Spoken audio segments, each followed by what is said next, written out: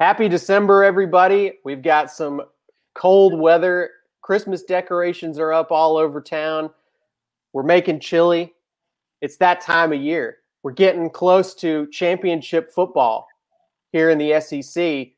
And here on First Down South, we're going to be getting you ready for an upcoming championship matchup. We're getting you ready for the Heisman race. And we're talking about all the other stuff that happens at the end of a football season, some of which is not quite as pleasant as a pot of chili. I'm joined today by two of the best reporters here in the SEC. That would be John Talty and Matt Zenitz. So first of all, guys, I got to ask you, are you a chili guy or a soup guy this time of year? I ate chili last night. There you go. Stacey made some good chili. She added a little cheddar cheese that she didn't have in there. Made it good move. But I hard to go away from the chili, especially after eating it last night. The main thing for me, it's always just great to see these two faces on a Tuesday morning, especially bearded Jude Law up in that top left corner. I love that comparison that Patrick Greenfield had thrown out. So obviously we had started off with the bearded Billy Joel. I like bearded Jude Law. Need to make it clear to everyone that I do not do Matt's employee reviews. So despite the buttering me up, it will not produce any results for him. John, I got to know, are you chili guy or soup guy? I mean, I would like to be a chili guy, but unfortunately, Michael Casagrande and Justin Yerkinen have bought up the entire chili supply in Birmingham. So I can't even get my hands on chili if I wanted to. Yeah.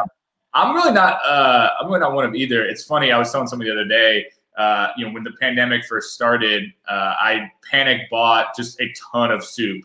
And I have not eaten any of it since March. So it's getting closer and closer to the year. I have probably about 20 to 25 cans of soup in my pantry that has been there the entire time.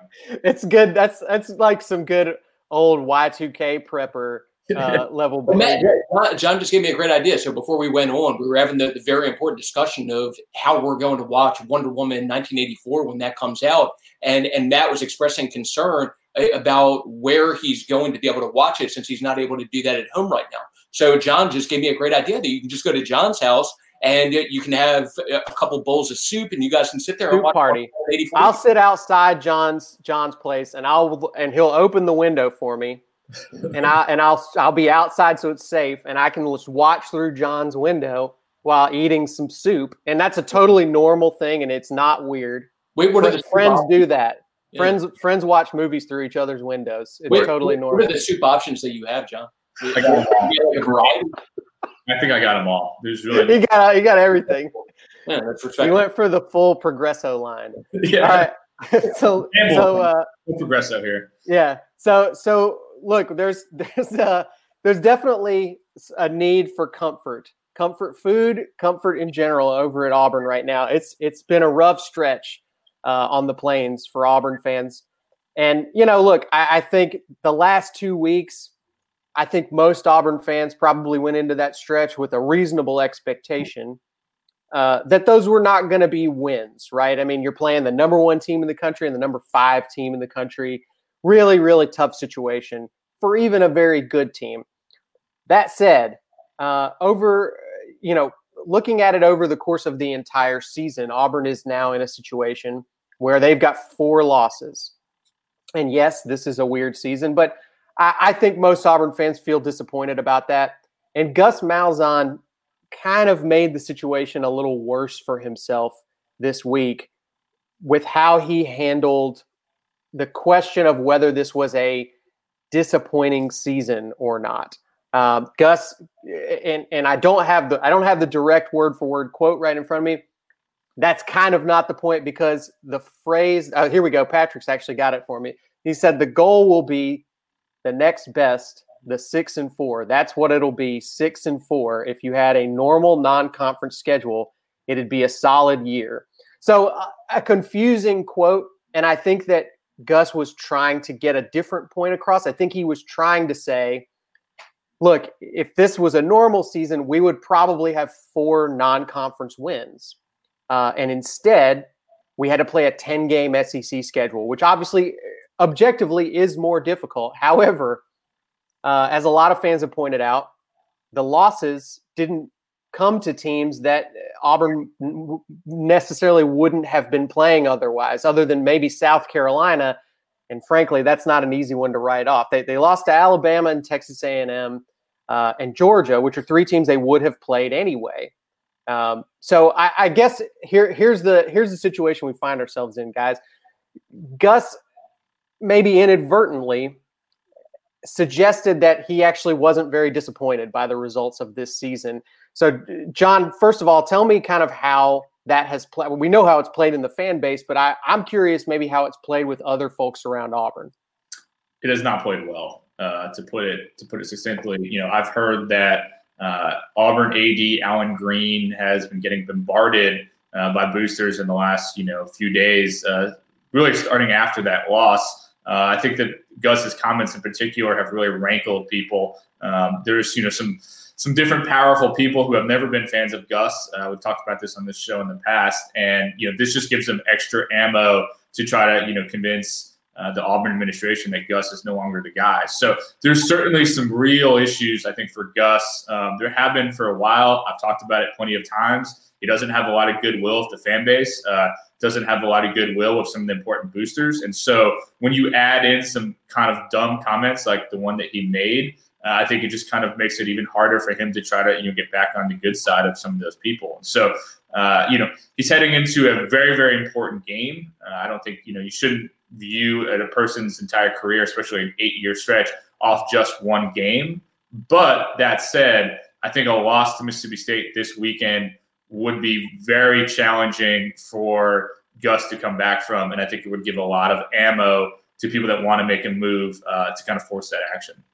And we've talked about that game a little bit already on this show, that we don't think it's necessarily the easy win for Auburn that it might have looked like a few weeks ago. Mississippi State's been playing a little bit better. But I want to go back to Patrick had a quote, our producer had the second quote up a minute ago. And Gus actually, this is, to me, what's sort of remarkable about this is that the initial quote was post-game on Saturday. And Gus actually sort of took the time to come back and clarify what he said, which coaches, we all know, we've interviewed coaches a lot.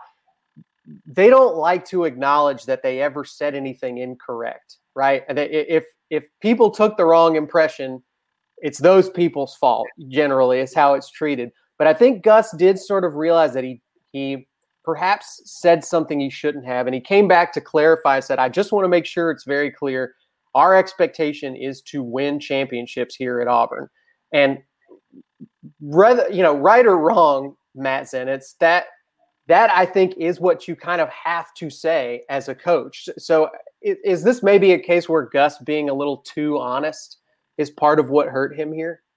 Well, the bigger problem is that the goal at Auburn and the expectation at Auburn is to compete for championships. And I don't know how realistically close they are to doing that. So there are certain teams that are 500 teams that they at least accomplish things during the season that it leaves you optimistic for moving forward. I don't know if you can say that about Auburn. So one of the big pieces that they're building around is Bo Nix. And Bo Nix definitely hasn't progressed this year. If anything, he's regressed. So in their 4 losses, has all of 1 touchdown pass and 6 interceptions combined. And if you look at those 4 losses, where specifically if you want to take a look at the Alabama and Georgia games, obviously 2 of the top teams that they've played this year, not only did they lose those games, but they were lopsided. They lost by at least 3 touchdowns in each of those games. And now you go into next year where it's very fair to question Bo Nix and just his ceiling as a quarterback and where he's headed in terms of his development. Then you lose some of your top people defensively to go along with that, including potentially some of his top playmakers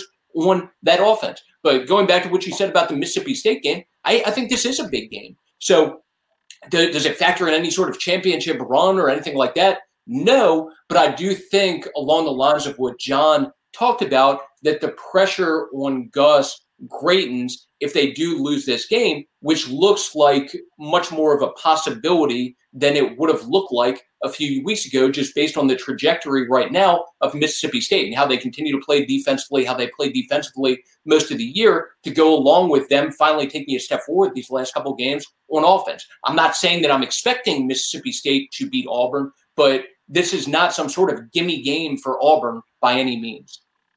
Yeah, and I think part of the issue that's been an ongoing thing for Gus that I've kind of noticed, and a lot of us have noticed year after year. Being a head coach in the SEC or at really any power program, part of that job, and I would say maybe one of the more difficult jobs, is managing expectations and helping your fan base. You want this combination of your fans being excited and enthusiastic about what's going on in your program, but you also don't want to set yourself up for impossible expectations. I think there has to be a healthy mix of optimism and realism for the health of the program and the fan base. Look, if you're too optimistic, first of all, you're setting your fans up for disappointment, but you're also, I think, occasionally hurting yourself in recruiting. If you're constantly saying, look, this group we got coming back next year, this is the team. These are the guys that are going to win the championship. Doesn't actually necessarily help you all that much in recruiting, because as we've seen, and we'll talk about LSU in a minute, LSU's having a disastrous season on the field, but their recruiting is actually going very well. And part of that's because Ed Orgeron plays the element of, we need help right away. If you come in, you're going to probably have a really good chance to play immediately. I don't know that Gus necessarily balances those two things particularly well. And he's already saying, part of his follow-up comment was saying, hey, look, we think in 2021, we think we got a chance to do something special. And fans, I think, are a little tired of hearing that. I think they've stopped trusting Gus a little bit on his claims of that, because he seems to say things like that almost every year. Yeah, and I think he's run into this problem multiple years. I mean, again, we're kind of playing Gus's greatest hits here, but you look back, I remember the Jeremy Johnson hype. You go back to the hype that he put on Bo Nix after last season, when he's saying this guy's going to win a national championship before he leaves here. He does this thing where he, like you said, Matt, basically puts too much pressure on himself, to some regard. It's a very fine balance in which, he's now kind of getting beat up on both sides of it, where, on one end, he's not being, optimistic enough in some regard by saying a 6-4 season could be solid. And on the flip side, he's basically saying we're going to have a really, really, really special year, whatever he said. And all of a sudden that puts big expectations on the following year. So he kind of gets himself hit on both sides of the argument. But I think ultimately he's just never found the right balance of being optimistic enough to get fans excited, but not too much so that everyone can point back to the things that you said when things don't go well. And I think that's what we've really seen this year.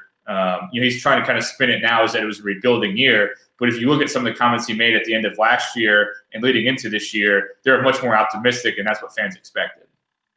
Yeah, it's tough. It's tough. Look, I frankly don't know how I would do it in that situation, but I also know that I'm a very different person than Gus Malzahn. I will say we got to spend some time with him a couple of years ago filming a video where with Lauren Sisler, where we got to kind of hang out with Gus all day and pick his brain about various things. And I'll say my biggest takeaway from that experience of really getting to spend time with Gus in his own element is that I don't think that this is posturing. I think he's a very confident guy. And sometimes people can be overconfident. I think sometimes you can believe in yourself a little too much. I think sometimes it helps him. I think that's part of what puts him in a position to win in games where a lot of other coaches would kind of hang it up and say, we're not good enough to win this game. But I think sometimes it also maybe makes him blind to some of the realities, because I think Gus firmly believes that if he was on equal footing, let's say, if he had some of the advantages that some of his other members of the coaching community have, that he would be considered one of the top coaches in college football. I think he believes he's on that level. And I think you kind of have to be that way to be successful. You have to believe that you have it within yourself, but it does help. Again, I think sometimes it helps to see your own limitations too. Speaking of limitations, let's talk about LSU right now, because I think this has been a weird season, not because there was drop off. And again, we've talked about LSU multiple times on this show. It's the sort of extent of it. How did they fall this far, this fast, and how has nobody been able to stop the bleeding at LSU?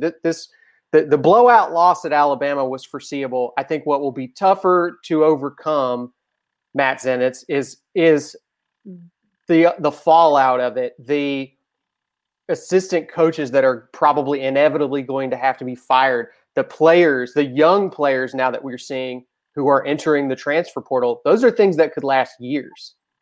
It's just a never-ending cycle of drama seamlessly at LSU at this point. So preface this by saying when you lose the amount of people that they lost coming out of last year and then going into this season with some of the additional opt-outs, there were going to be some challenges, especially when you then factor in that they lost their starting quarterback and have been without him for a good amount of the year and been depending on a true freshman to start.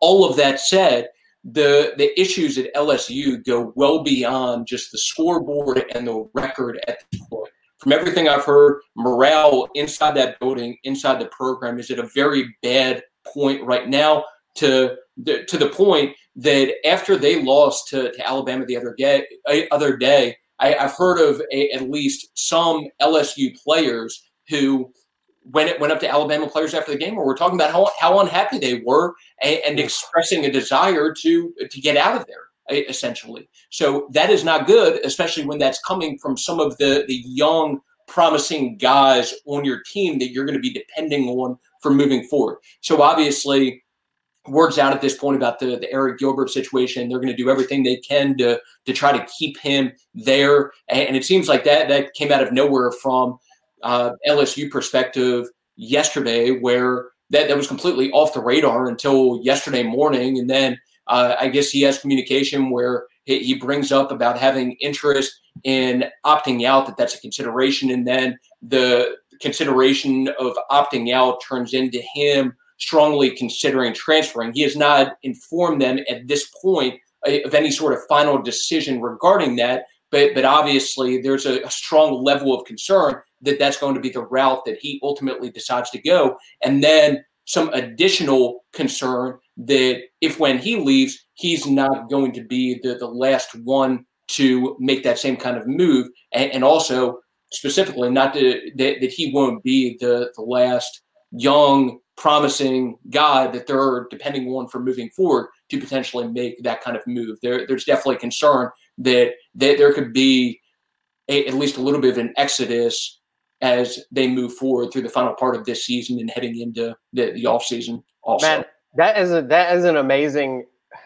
anecdote that you shared in there, and a kind of weirdly, inverse of what we saw at the end of the Alabama LSU game last year, where the LSU players are literally walking over to Bama recruits saying, "Come to LSU," and we're here a year later, and there's LSU players going to Alabama players saying, "Hey, maybe y'all got room? Y'all got room for us? Can we come home with you?" I want to add in also, so just to go along with that, obviously there are some issues from a coaching perspective. So one of the things with LSU's national championship team, if you think back to just one of the great characteristics of that team, was the coaching staff. So Ed Orgeron had done a great job with that 2019 staff of surrounding himself with some great people. And obviously Dave Aranda defensively did a great enough job that continued to build on his reputation and ultimately got a head coaching job.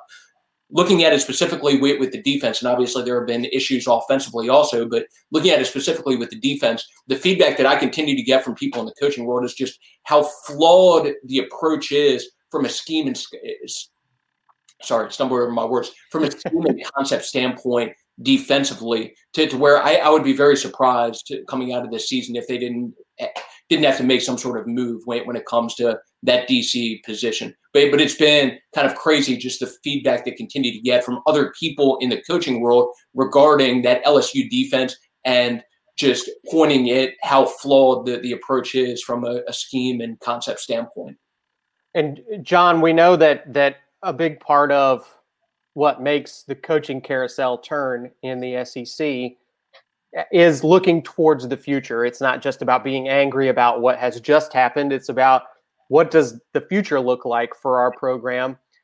It's an interesting question, LSU, because they've recruited pretty consistently well, I would say. If it hasn't just been it's either been, I would say, maintaining the very high level that Les Miles was able to recruit, or a step up. I mean, Ed Orgeron has been a phenomenal recruiter at LSU so far, and is continuing to. They're the number 3 class in the country right now, according to 24/7 Sports. That said, that level of recruiting is supposed to prevent the kind of season that we're seeing at LSU right now. This kind of thing really shouldn't happen at a program that recruits like a blue blood, the way that LSU does. Where do you think? What's the sense, I guess, in the coaching community about this job and how secure it is for Ed Orgeron? There's going to be a lot of pressure on Orgeron heading into next year. I think, like Matt said, I think there's going to be a need for some staffing changes. I think that's probably going to be one of the ways that he tries to, maybe build up some goodwill. Firing Bo Pelini, I think, is a strong start. And then maybe hiring a good DC. You go into next year, maybe the talent comes back. You show that last year was just a blip. You get back on track, and then things go from there. But I will tell you that people have already told me, kind of in the search industry, coaching world, that this is a job people are keeping their eyes on. Don't expect it to open up this year, obviously, but next year, I think people think there's at least a possibility that it could happen. And so that, to me, is you kind of, in some ways, you would think shocking given they just won a national championship. But I think that the fall has been so severe this year and so extreme that there's real concerns about how things are going to be going forward. You've also, obviously, of course, seen some of the negative stories around that program, some of the much more problematic Title IX issues, which continue to hang over LSU, which could cause some problems as well. So I think Orgeron's going to have to make some changes, hopefully get the talent back for next year and have a stronger season. But I think given he's only less than a year removed from winning a national championship, his seat is a bit warmer than you would expect headed into 2021.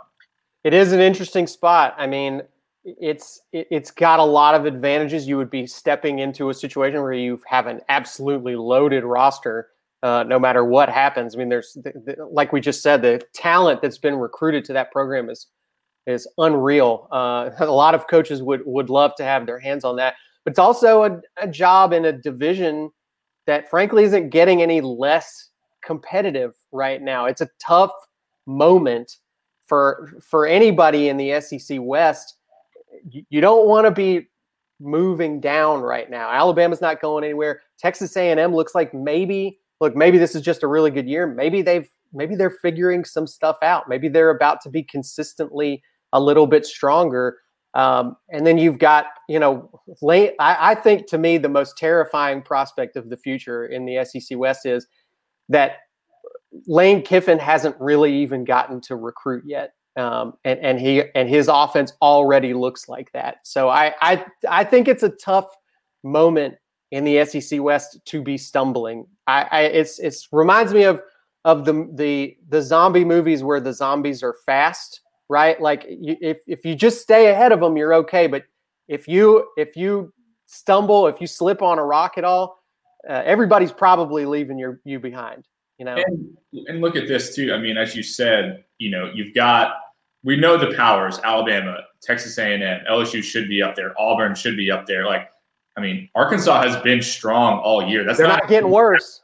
Ole Miss, I think, has a chance to really, excel going forward. And, as much as we've talked about Mike Leach struggling, that team's starting to play better. And if he can get, I know Matt's talked about this, if he can get the QB that he needs in his system, he's got a good one committed, get some more guys to fit his system. I don't think Mississippi State's going to be the easiest out either. So that division is loaded, and it usually is. But, you usually need an Arkansas or somebody to be at the bottom. And, Pittman's really impressed me with what he's doing. And it seems like all of the teams that are struggling the most are all in the SEC East this year. So it's tough for anybody in the West right now.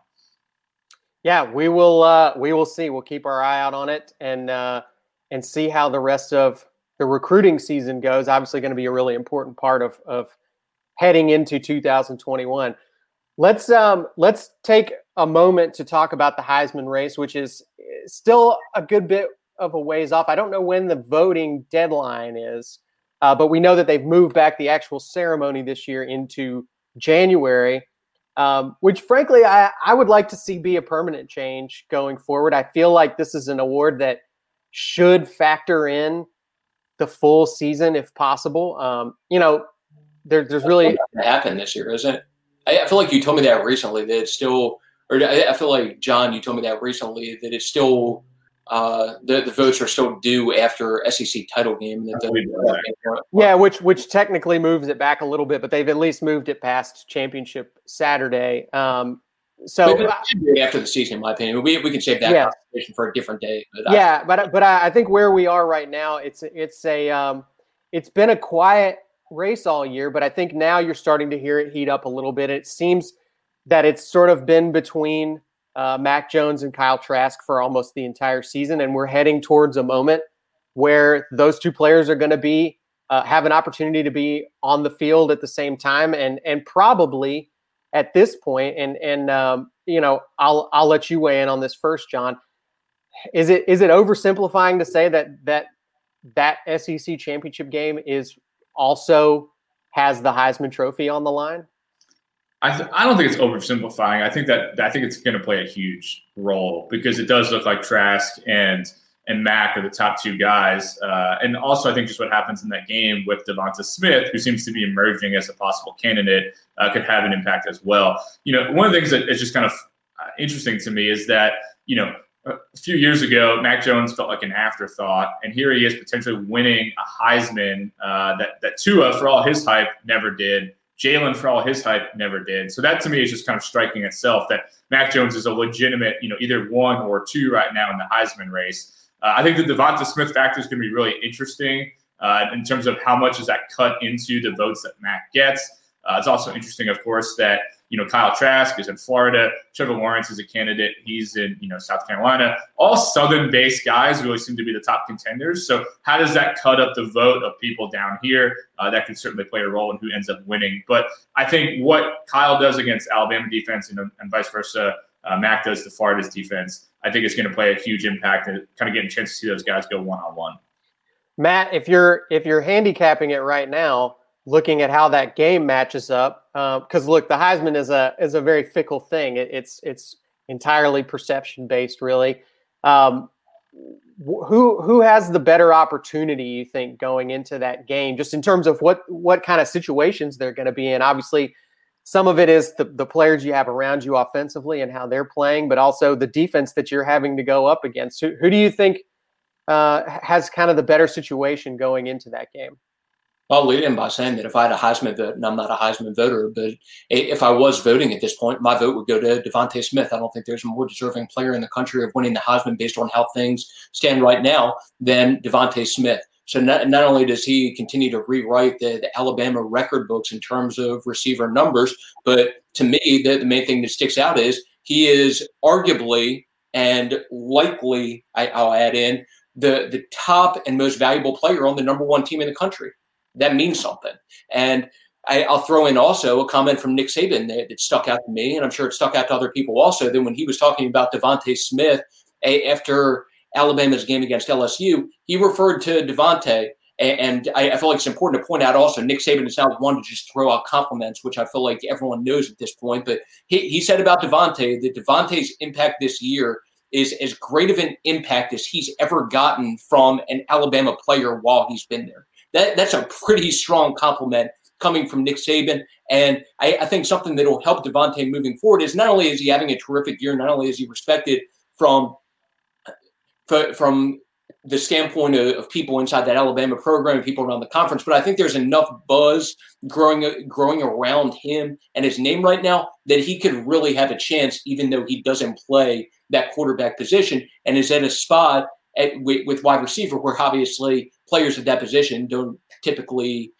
factor into the Heisman race in terms of the top 1 or 2 spots. That said, in terms of the two quarterbacks, you have Kyle Trask, who leads the nation in touchdown passes, and then you have Mac Jones, who ranks number 1 nationally among Power 5 quarterbacks in pass efficiency. And Mac also has another stat very much on his side in terms of the win-loss record, where he has a 0 in the loss column, while Kyle Trask obviously has the loss to A&M. So if Florida goes out beats Alabama. Kyle Trask has a great game. I think it's a no-brainer that Kyle Trask probably wins the Heisman at that point. But things really get interesting if Alabama wins the game and we're in a similar spot right as we are right now, where you have Mac Jones and Devontae both coming off great games and having continued the seasons that they're having at this point.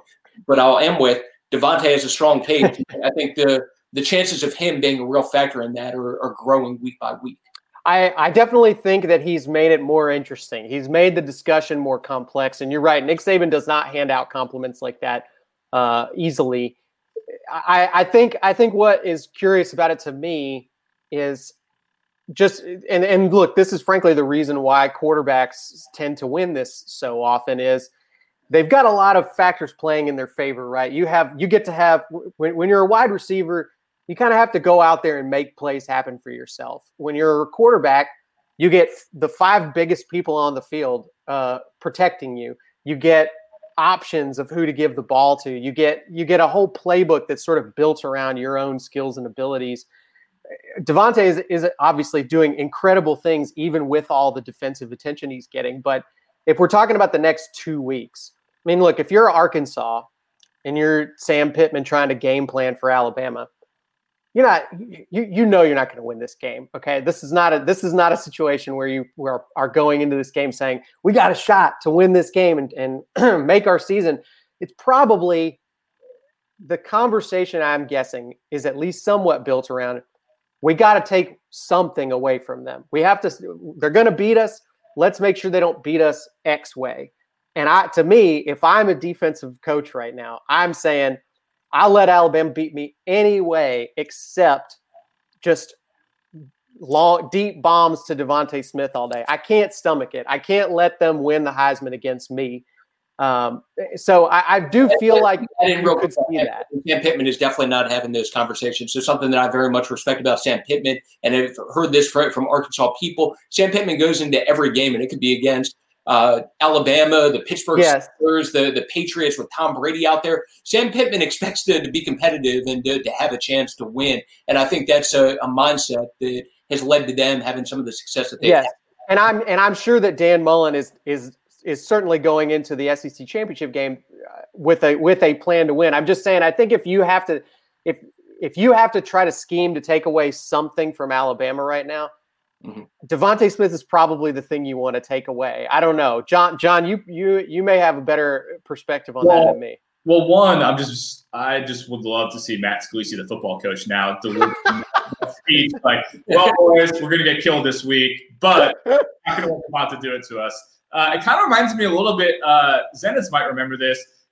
It was probably a decade or so ago where a basketball team in Maryland, I think they're playing Davidson with Steph Curry. They ran basically a box and one, and we're just trying to do everything they could to just make sure Steph Curry didn't kill them. They were throwing all kinds of different guys at him various times, triple teaming, stuff like that. They lost by like 30, 40 points, so it didn't work out. But their whole thing was like, Steph Curry is not beating us. So maybe that's the Scalisi strategy there. Ultimately, I do think, you see it in the NFL a lot in which, Bill Belichick type will be like, okay, I am not letting this guy beat us. And we'll build a plan around, okay, we're completely taking DeAndre Hopkins off this game. He's not getting the ball. And it's not to just lose. It's just, we're going to take away their top weapon. So I do think, between Sam Pittman and Barry Odom, who I have a lot of respect for, I do think there will be a lot of, attention around, let's take Devonta out of this game. But of course, the challenge is Alabama also has Najee Harris. They've got, John Mechie. They've got Billingsley, who's playing better. They've got a lot of different other guys that can crush you. But it would not surprise me to see Missouri put an emphasis on, we're not letting Devonta score 3 touchdowns against us. Yeah, I guess my main point in all of this is I think it's a lot easier to take a Devontae Smith out for a game than it is to limit Mac Jones. He's just got so many different options for how he can get his numbers, his touchdowns, his performance looking like a Heisman level performance. I think it would be surprising to me to see Devontae do what he has just done against Auburn and LSU for the next 2 weeks. But if I'm wrong, I definitely think he could find himself among the finalists for the Heisman Trophy. So let me ask you guys this before we wrap up. There's a lot of talk about vote splitting, and I think it's a little bit confusing as to how exactly that would play out. But in terms of Mac versus Devontae, are there situations we can point to in the past where that happens, where two guys on the same team end up sort of preventing each other from winning? Because the preferential ballot, the way that you vote for the Heisman is you're picking three candidates by order of preference. And I guess I'm a little bit curious as to how that would play out if you've got these two guys both on and they're both on the majority of the ballots. Are they really hurting each other, or are they knocking other candidates off the ballot potentially? I think that's an overrated concept, and that's just my opinion. You guys may disagree, but it didn't hurt Reggie Bush back in 2005 or whatever year it was that he won the Heisman. To me, it comes down to voting for the best players in the country. And votes are going to be split among the guys that are viewed as the top two or three anyway, regardless whether they're on the same team or not. And one last point that I'll make about Devontae, just to follow up on what you were saying, Scalise. So you brought up how with Mac, it benefits him that even if you want to try to take somebody away, he has so many different weapons that it's tough to eliminate him as a whole. And that's something that works in Devontae's favor also, where you have so many different weapons on this offense that it's tough to focus just on taking him away like you would maybe be able to if he were on a different team that didn't have a Najee Harris or a John Mechie across from him, or Jaleel Billingsley, like John's thrown out at tight end, starting to make some plays. It makes it tougher to focus on just completely shutting him down, like once again you would maybe be able to if he were on a different team. And then to go along with that, this is something that I think of when I think of these types of awards, that essentially how would players and coaches around the conference vote on it? And my opinion, just based on different things that I've heard from different coaches around the conference, that and again, this is just my feel based on those different things, that if you polled players and coaches around the conference on who they feel like is most deserving of being the Heisman winner, I think Kyle Trask would probably get the most votes right now. But if it did come down to things from an Alabama perspective, I do think Devontae would maybe get more votes than Mac at this point. It could have worded even stronger than maybe, but I'll just leave it at that. I think Devontae has a lot of respect around the conference and also on a national level, to where if it was up to players and coaches, that he would have an even stronger chance than he may have right now. Very interesting. All right. Well, we'll see how things look this week. It's a lighter week in the SEC maybe than we've had the last couple. Not as many big consequential games around the league, but it's basically going to be an opportunity for Mac and Kyle Trask and Devontae Smith to potentially continue to make their case for the Heisman Trophy. So we'll see how everybody looks this weekend. And guys, stay warm. Get your chili and or soup on this weekend. Raid that Talty pantry. Raid the Talty soup pantry. I'm going to be over there later today. Chicken corn chowder and hopefully some other options to go along with that. Chicken corn chowder.